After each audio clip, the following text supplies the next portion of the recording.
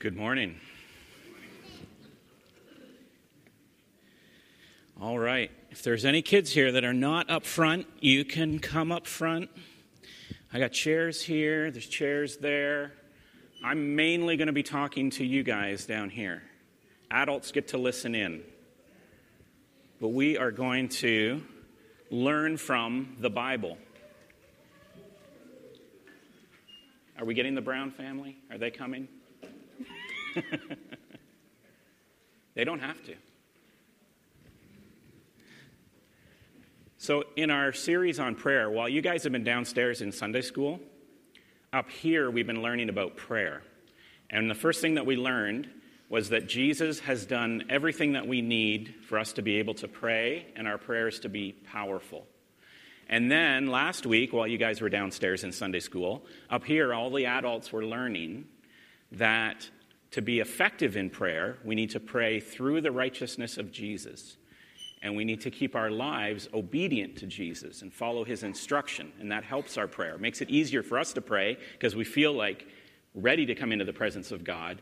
And it covers us with the blessing of Jesus and his righteousness so that we can talk to God. That's what we learned so far. And now we're going to learn one more thing from Jesus today. Well, a few things from Jesus. The important thing to remember is as you are doing anything to do with your relationship with God, it's always best to start with Jesus. And one of the things that Jesus did for his disciples, the people that followed him in his day, and for us, is he taught us how to pray. And so he showed his disciples how to pray, and then he taught them a prayer so that they would know how to pray. Now, the neat thing about Jesus is if you just look at his life, if you're reading the first 4 books of the New Testament, the Gospels, you see that Jesus prayed all the time. Prayer was super important to Jesus.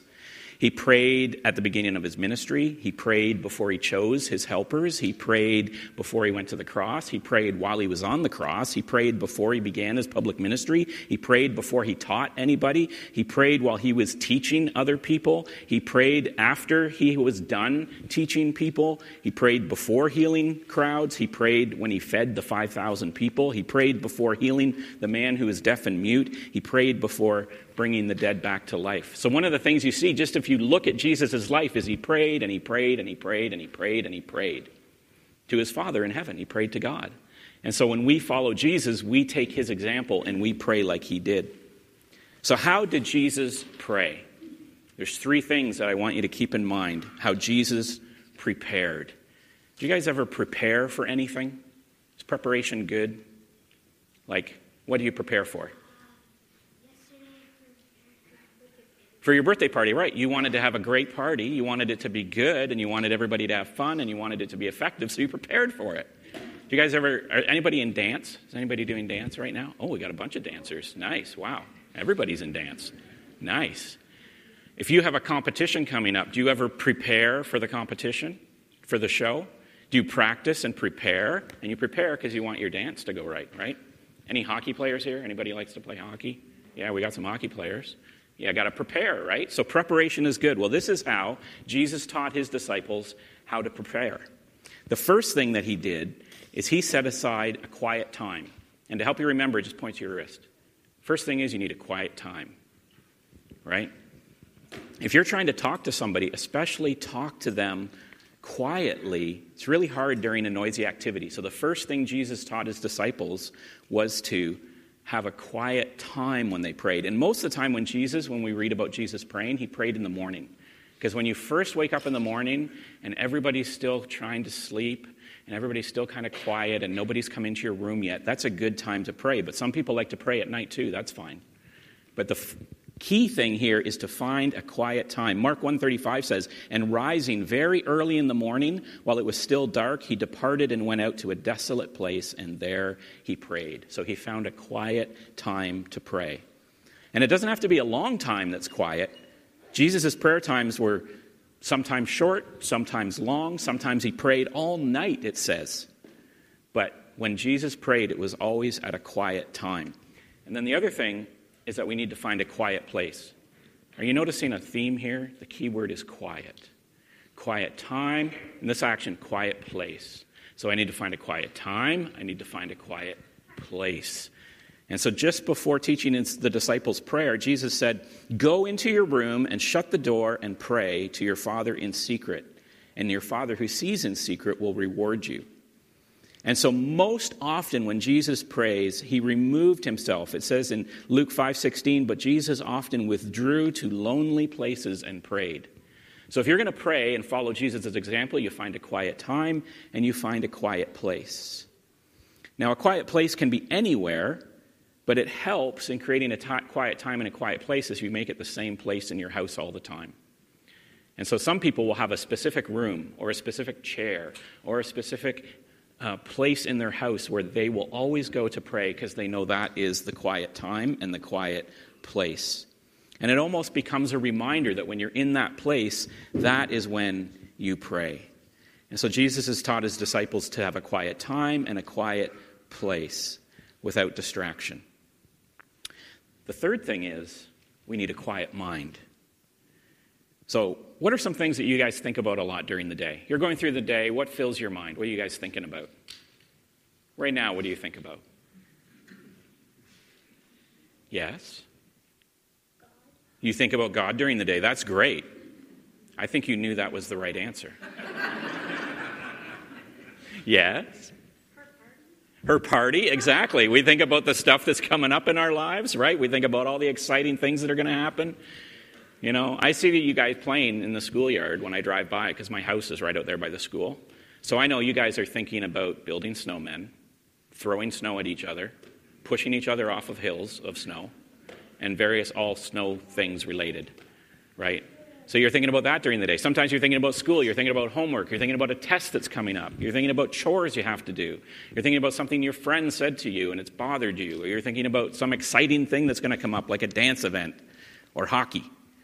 But the idea is that we need a quiet mind in order to pray to God, right? The purpose of a quiet mind is to let God cover all the worries and all the troubles and all the excitement of the day before we start to talk to him and give you peace. And so God wants all of our attention so that all parts of us can know peace. In Romans 8:6, Paul says, "The mind governed by the Spirit is life and peace." And so we find a quiet time, a quiet place, and we quiet our mind to prepare to pray. In another letter, Paul wrote, he said that those who trust in Jesus even have the mind of Christ Jesus. So if you trust Jesus with your life, then you can actually have his mind. And he will enter into your mind when you pray, so that you know you are in communion with God. And in another letter, Paul wrote, "Do not worry about anything, but when praying, tell God about those things, and the peace of God will guard your heart and mind in Jesus." So all those things that you're worried about, the dance recital coming up, or the test that you have, or what your brother or sister said to you, or the fact that your chores aren't done and your mom and dad are going to be upset, all of those things you bring to God and you say, "I need your peace, God, in my life." And maybe that's more for the adults to hear. But I know that sometimes you guys worry too. You worry about new friends at school, and you worry about whether you fit in and all of that stuff. You can take all of those worries and you can bring them to God, and he will quiet your mind. So those are the three ways that Jesus prepared: a quiet time, a quiet place, and a quiet mind. And then he actually gave his disciples a prayer, which we read right at the start of the service. He gave them a prayer, and he said, when you pray, follow this pattern. Now, it doesn't mean you have to pray this prayer exactly word for word every time. But in this prayer, what I want you to see, and what we're going to talk about really quickly, is that there are 5 things that the prayer tells us that we can come to God for. It tells us about God's person, and they all start with P, because it wouldn't be a good sermon if all the words didn't start with the same letter. So they all start with P, which we can remember because it's for prayer. The prayer tells us about God's person, about God's purpose, about God's provision, about his pardon, and about his protection. So even though it's a very, very short prayer, it's complete, and it tells us everything we need to know and how we should be praying each time we pray. And this is the prayer. We said it together. Can you say it with me? I think I have it up there. Is it up there? Yeah. Let's start with the Our Father. Our Father in heaven, hallowed be your name. Your kingdom come, your will be done, on earth as it is in heaven. Give us today our daily bread, and forgive us our debts, as we have forgiven our debtors. And lead us not into temptation, but deliver us from evil. For yours is the kingdom and the power and the glory forever. Amen. All right, so that is the Lord's Prayer, or it's really better to be called the disciples' prayer, because, Jesus, he knew how to pray, so he was giving this prayer to the disciples. So you can call it the Lord's Prayer, or you can call it the disciples' prayer. But remember those 5 things we're going to look for. Jesus taught his disciples to recognize God's person, participate in his purpose, receive his provision and his pardon and his protection. So the first thing is God's person, and that's the first part. Our Father in heaven, hallowed be your name. This is pretty cool. At various times, if you read the Bible from Genesis to Revelation, at various times God gives us a different name to call him. Did you know that? Very, very early on, God was known by certain names, and then he would reveal a new name or a new way that he could be talked to. And here Jesus says you can call him Father. And this is the first time that God basically changed his name or gave us this way of talking to him. Never in the Old Testament did they talk about him this way. In John 1:12, it says that to all who received him, to those who believed in him, he gave the right to become children of God. So we become his children, and we get to call him Father. And you kids even have a special advantage over us adults over approaching God in this way, because Jesus said to the adults when he was teaching them, he said, whoever does not receive the kingdom of God like a child can't even enter into it. Yes, what's your question? Children's prayers are stronger than adults' prayers. I don't know that he said that, but I don't disagree with you. Some children's prayers can definitely be stronger than adults' prayers. That is exactly what I just quoted in Luke 18. That's what he said. He said, whoever you adults, if you don't receive my kingdom the way these children's do, you won't even get into it. And so that is important, that we have a childlike approach to our Father in heaven. But remember, way back, I was telling you how he changes his name. So way back in Exodus chapter 6, God spoke to Moses. And he said this. He said, I appeared to Abraham, Isaac, and Jacob as God Almighty. He said his name was El Shaddai. But then he said to Moses, he said, by my name, Yahweh, I did not make myself known.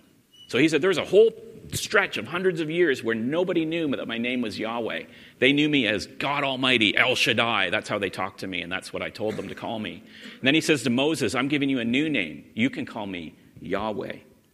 And here, Jesus is teaching his disciples to pray. It's almost as if he's saying, Abraham knew God as El Shaddai, and Moses knew God as Yahweh. But you can pray now to God as Father. That's how you know him. And so Jesus is giving us a new way to talk to God and a new title for God, Father. And at the very same time, though, Jesus says that our Father is in heaven and his name is hallowed, and that means holy and to be worshipped. So God is our Father, but he's still to be honored. He's still to be respected. He's still to be glorified and worshipped, and he should receive all of our honor. Just like you should honor your own parents, but like 1,000,000 times more than that. And so Jesus wants us right off the bat to have the right picture of God in mind when we start to pray. God is our loving Father, and we can talk to him just like we talk to our father or mother. Secondly, we have God's purpose. So Jesus, when he's telling his disciples, he's saying, pray to your Father in heaven, and then pray for his purposes. You notice he says, your kingdom come, your will be done on earth as it is in heaven. And so when Jesus tells the disciples to pray, notice what he doesn't tell them. He doesn't say, when you pray, our Father who art in heaven, build my kingdom. I want my kingdom to be built here on earth and make sure my kingdom gets really big and grows really strong. That's what I want from you. No, Jesus says, your kingdom come, your will be done. When we're praying, most of the time, we're saying, God, our will isn't very good, and your will, or what you want, is better for us. And we don't normally think of ourselves as creating a kingdom, but if you just stop and think about your life and your parents' life, and you think of the life of adults, all the things we do, we kind of create our own little kingdom. We get our house, and we get our property, and we get our car, and we get our things, and we get our job, and we build all these things around us, and we build up our kingdom. But God says when we pray, Jesus teaches his disciples to pray. He says, don't pray to build up your kingdom. Pray that God's kingdom will be built up. And God will sometimes ask us to do things that at first seem like they will cost us our kingdom, but we should pray that even if it looks like it's going to cost us our kingdom, if it works for your kingdom, we want to do it, God. And this applied even to Jesus. says in Matthew 26:39 that going a little farther on, he fell on his face to the ground and prayed, "My Father, if it is possible, may this cup be taken from me, yet not as I will, but as you will." So even Jesus prayed to say, it's not about what I need or what I want or what is good for me. It's about what is good for you and your kingdom and good for the world. And so when we pray, we recognize God's purpose in building his kingdom and his will in our life, not our will. The third thing that we get from this prayer is God's provision. Jesus teaches his disciples, he says, "Give us today our daily bread." And there's two things I want to know about this. It's us and daily. So Jesus doesn't say, "Give me today my bread." He says, "Give us today our daily bread." He's teaching the disciples that when we're praying, we're actually praying in community. We're praying for everybody around us. We're always praying to our Father together with other people. And we're praying for us and our daily bread. In Matthew 26, Jesus taught a lawyer who had asked him a question about what the greatest commandment was in the law. And he said to him, "You shall love the Lord your God with all your heart and with all your soul and with all your mind. This is the great and first commandment. And a second is like it. You shall love your neighbor as yourself." And you think, what does this have to do with giving us today our daily bread? How do you love your neighbor as yourself? What do you do for yourself? What are some things you do for yourself? Yep. You clean your room. Yep. So you keep your room clean. Yeah. What else do you do? You make breakfast for yourself. Yeah, exactly. You make your own breakfast and you make sure you feed yourself. What do your parents do for you? Do they make sure there's food in the fridge? Yeah? And that you got clothes to wear?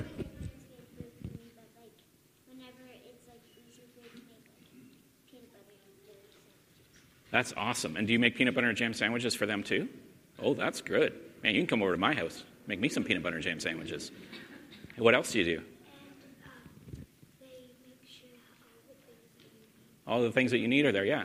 So one of the ways we love ourselves is that we care for ourselves. We make sure we have enough to eat. We make sure there's food in our fridge. We make sure that we have good clothes. We make sure that we have shelter. And your parents care for you that way.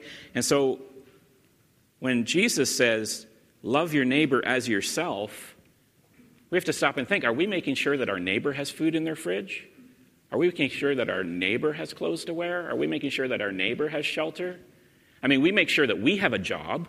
Are we making sure that our neighbors have a job and a place to stay? So as we love ourselves, we're supposed to love others. And that's what connects to this in our provision. We go to God and we say, give us today our daily bread. It's us together. We're praying for all of us to be provided for and to receive God's provision. And the other thing, too, is that it says daily. Give us this day, not this month. We never sit and pray and we say, give us this month our monthly needs. Or give us this year what I need for the year. Because if we did that, then we could just pray like once a year. Right? You could pray once a year, January 1st, our Father who art in heaven, hallowed be thy name, thy kingdom come, thy will be done. Give us this year my yearly needs. There, I'm done. But God, Jesus reminds his disciples, this is daily bread we're asking for. So keep coming to Jesus and to God every day and asking for what I need today. Because you need it today, and God wants you to keep coming back every day and praying this prayer and asking for provision. The other thing that reminds us is that this day has different needs. What you need today is totally different than what you'll need tomorrow and the day after that. And so we're reminded when we pray that we're praying for the things we need that day. Always coming into God's presence. And then penultimately, there's a big word for you. Any of you kids know what penultimate means? Okay, it's word of the day, penultimate. It means not the final or highest thing, but the thing right before the final or highest thing. It's second. It's the penultimate thing, not the ultimate thing. So penultimately, you never know what you're going to learn on a Sunday morning, do you? So the second final thing is God's pardon. Jesus tells his disciples, he says, when you pray, say, forgive us our debts as we have forgiven our debtors. So Jesus wants the disciples to remember that we are forgiven, and that because we are forgiven, then we should share that forgiveness with others. The Apostle Paul says this in Colossians 3:13. He says, make allowances for each other's fault and forgive anyone who offends you. Remember the Lord forgave you, and so you must forgive others. And so when Jesus gives this example prayer to the disciples, he says, just keep remembering this every day. You are forgiven, and you need to forgive others their debts. Now, why does he say debts? Sometimes it says trespasses, and sometimes it says debts. Do you guys know what a debt is? What's a debt? Yeah. You've heard of it, okay. Do you know what a debt is? If you're borrowing money from the bank and you got to pay it back, exactly. That's how we normally think of a debt, is in terms of money. But what else could be a debt? What if, you're playing punch buggy in the back of the car and your sister punches you in the arm and says, punch buggy blue? Then in your mind you're thinking, I owe her a punch in the arm, right? It's not money, but I owe her a punch in the arm. And then you're looking for the next punch buggy so you can punch her back. Now, I'm not advocating violence in the back seat of the car. I'm just trying to think of common everyday occurrences that happen. Or you might be in somebody's debt because you did something and you feel like you owe them, or they feel like you owe them. And so what happens is we do something to hurt somebody's feelings, or we do something to offend somebody, and we're put in their debt. And other people are put in our debt because you think, oh, they owe me an apology for that. They owe me because of what they did. And Jesus says here, no, you forgive those debts. You forgive those debts because I've forgiven you. Or trespasses. Anybody know what trespass is? Have you heard the word trespass? You ever see a sign that says no trespassing? What does that mean? Don't enter in there, right? Don't step on this turf. This is my turf. I don't want you stepping on it. So do you think when Jesus says, forgive each other their trespasses because you've been forgiven your trespasses, do you think he's talking about like walking on somebody's property? No, it's because we all have turf, right? We all have turf that we think is ours. Don't come into my room. Don't touch my toys. Don't offend me in this way or that way. You've stepped on me. And Jesus says, no, we have to forgive people when they step on our turf and forgive them because we have been forgiven. So when we pray, Jesus says, ask God to remind us and forgive us of the things we've done wrong that put us in debt, and trespass on other people when we've stepped on them. And remember, Jesus has forgiven all of our debts and hurts and stepping on his turf. And then forgive others who have done the same to us and love them instead of being angry at them. And then finally, the ultimate, God's protection. And it says, and lead us not into temptation, but deliver us from evil. And this part gets a little bit tricky. So you got to follow along closely now. Maybe the adults do too, because the word that Jesus uses here for temptation means both test and tempt. And I'm going to simplify a much longer explanation that you guys don't really need to get into. First of all, we're going to look at something that Jesus' brother teaches us. Jesus' brother James says that when tempted, no one should say, God is tempting me, for God cannot be tempted by evil, nor does he tempt anyone. So in this prayer, when Jesus uses this word that can sometimes be translated tempt or sometimes be translated test, we have to be careful that we're understanding that God never makes it hard for us to obey him. God never says, I'm going to try and trip you up. I'm going to try and make you sin. God doesn't do that.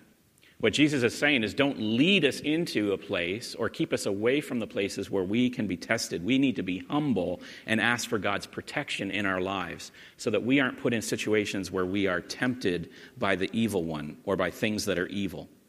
And on the other hand, testing is something that God does that is good for us in order for us to know what we've learned and what we still need to learn.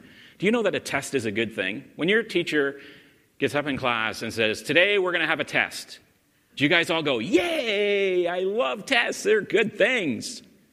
Well, you should, because tests are actually good things. Tests are what the teachers use and what we use to find out all the things we've learned and what we still have to learn. If we didn't have a test, then we wouldn't know that. Sometimes you'll go to the doctor, and the doctor will say, we got to perform some tests, and you get very nervous. But the test is a good thing, because the test will tell you whether there's something wrong with you or something not wrong with you, and you want to know that. So tempting is bad, but testing is good. Yep. So if you get IV, obviously you're scared because it's a big needle. Yeah. It's good because you get to see if something's wrong. If something's wrong, yeah, and you might need what's in the IV. You need that liquid. Yeah, exactly. So testing is good, right? Testing is something that God will sometimes do to us. He won't tempt us, but he will test us in order to show us what we've learned and what we still need to learn. and it helps us grow. It helps you. Any kind of test, whether you test your mind or test your strength, it helps you get smarter, it helps you get stronger. And you want to get stronger and smarter. So God does test, and we enjoy that. James says in 1:2, "Consider it pure joy, my brothers, whenever you face trials or tests of many kinds." And Peter says that it actually purifies us. In 1 Peter 1:6, he says, "So that the proof of your faith, being more precious than gold, which is perishable, even though tested by fire, may be found to result in praise and glory and honor at the revelation of Jesus Christ." And so Jesus teaches his disciples to pray, to be humble for God's protection, to protect us from temptation. But at the same time, we remember that his testing is good and that God is always using the testing for our benefit and for his glory. And so this part of the prayer is asking that God protect us from temptation and that we're humble. We never go into our prayer saying, "Throw everything at me, God, I can handle it." We always go into our prayer saying, "God, I need your protection. I need you to make sure that I'm not tempted and that your tests are good for me." And so Jesus has taught us that we need a quiet time, a quiet place, a quiet mind. And after we have our quiet time and our quiet place and our quiet mind, we can pray for these 5 things. We can pray this kind of a prayer. Now, in each of these 5 different things, this is going to be your homework, okay? Your mom and dad are going to help you with this. When you go home, what I want you to do is take this model prayer about God's person and his purpose and his provision and his pardon and his protection, and I want you to make it special to you. So when you pray to God as a father, what would you call him? What would you say about how great and good God is? And when you pray, "Your will be done and your kingdom be built," then what does that mean in your life? What part of your will are you going to set aside and say, "I want this, but God, I would rather have what you want"? You can write down what it is that makes the prayer personal to you. And then thirdly, when you say, "God, this day, this is what I need," you can write in there personally, and your mom and dad can help you. "This is the thing I need, Lord. This is what I want from you." Not just bread and clothes and shelter, but I want courage for my next test, or I want to find a new friend at school, or I want to be kind to somebody that I wasn't kind to before. Because God can provide that. And then ask God's forgiveness, and then be able to forgive others. So somebody has a debt that you think they owe you. That person owes me an apology, or I'm going to get that person back at school. You can forgive that person and write that in there personally. And then finally, God's protection. Ask God to help you through what you are going through right now. And so all of you can take this model prayer that Jesus made, and you can turn it into your prayer. And you can do that every day. I like to do it with like a notepad and a pencil. I actually have things that I write down. Actually, I put it in my phone now a lot too. But if you write it down and make it personal, it follows this pattern.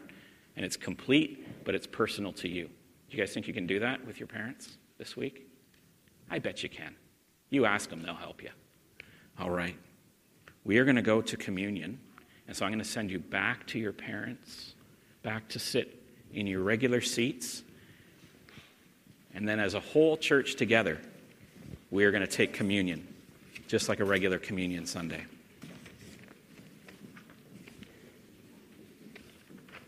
Thank you guys for listening so well and for learning how to pray from Jesus.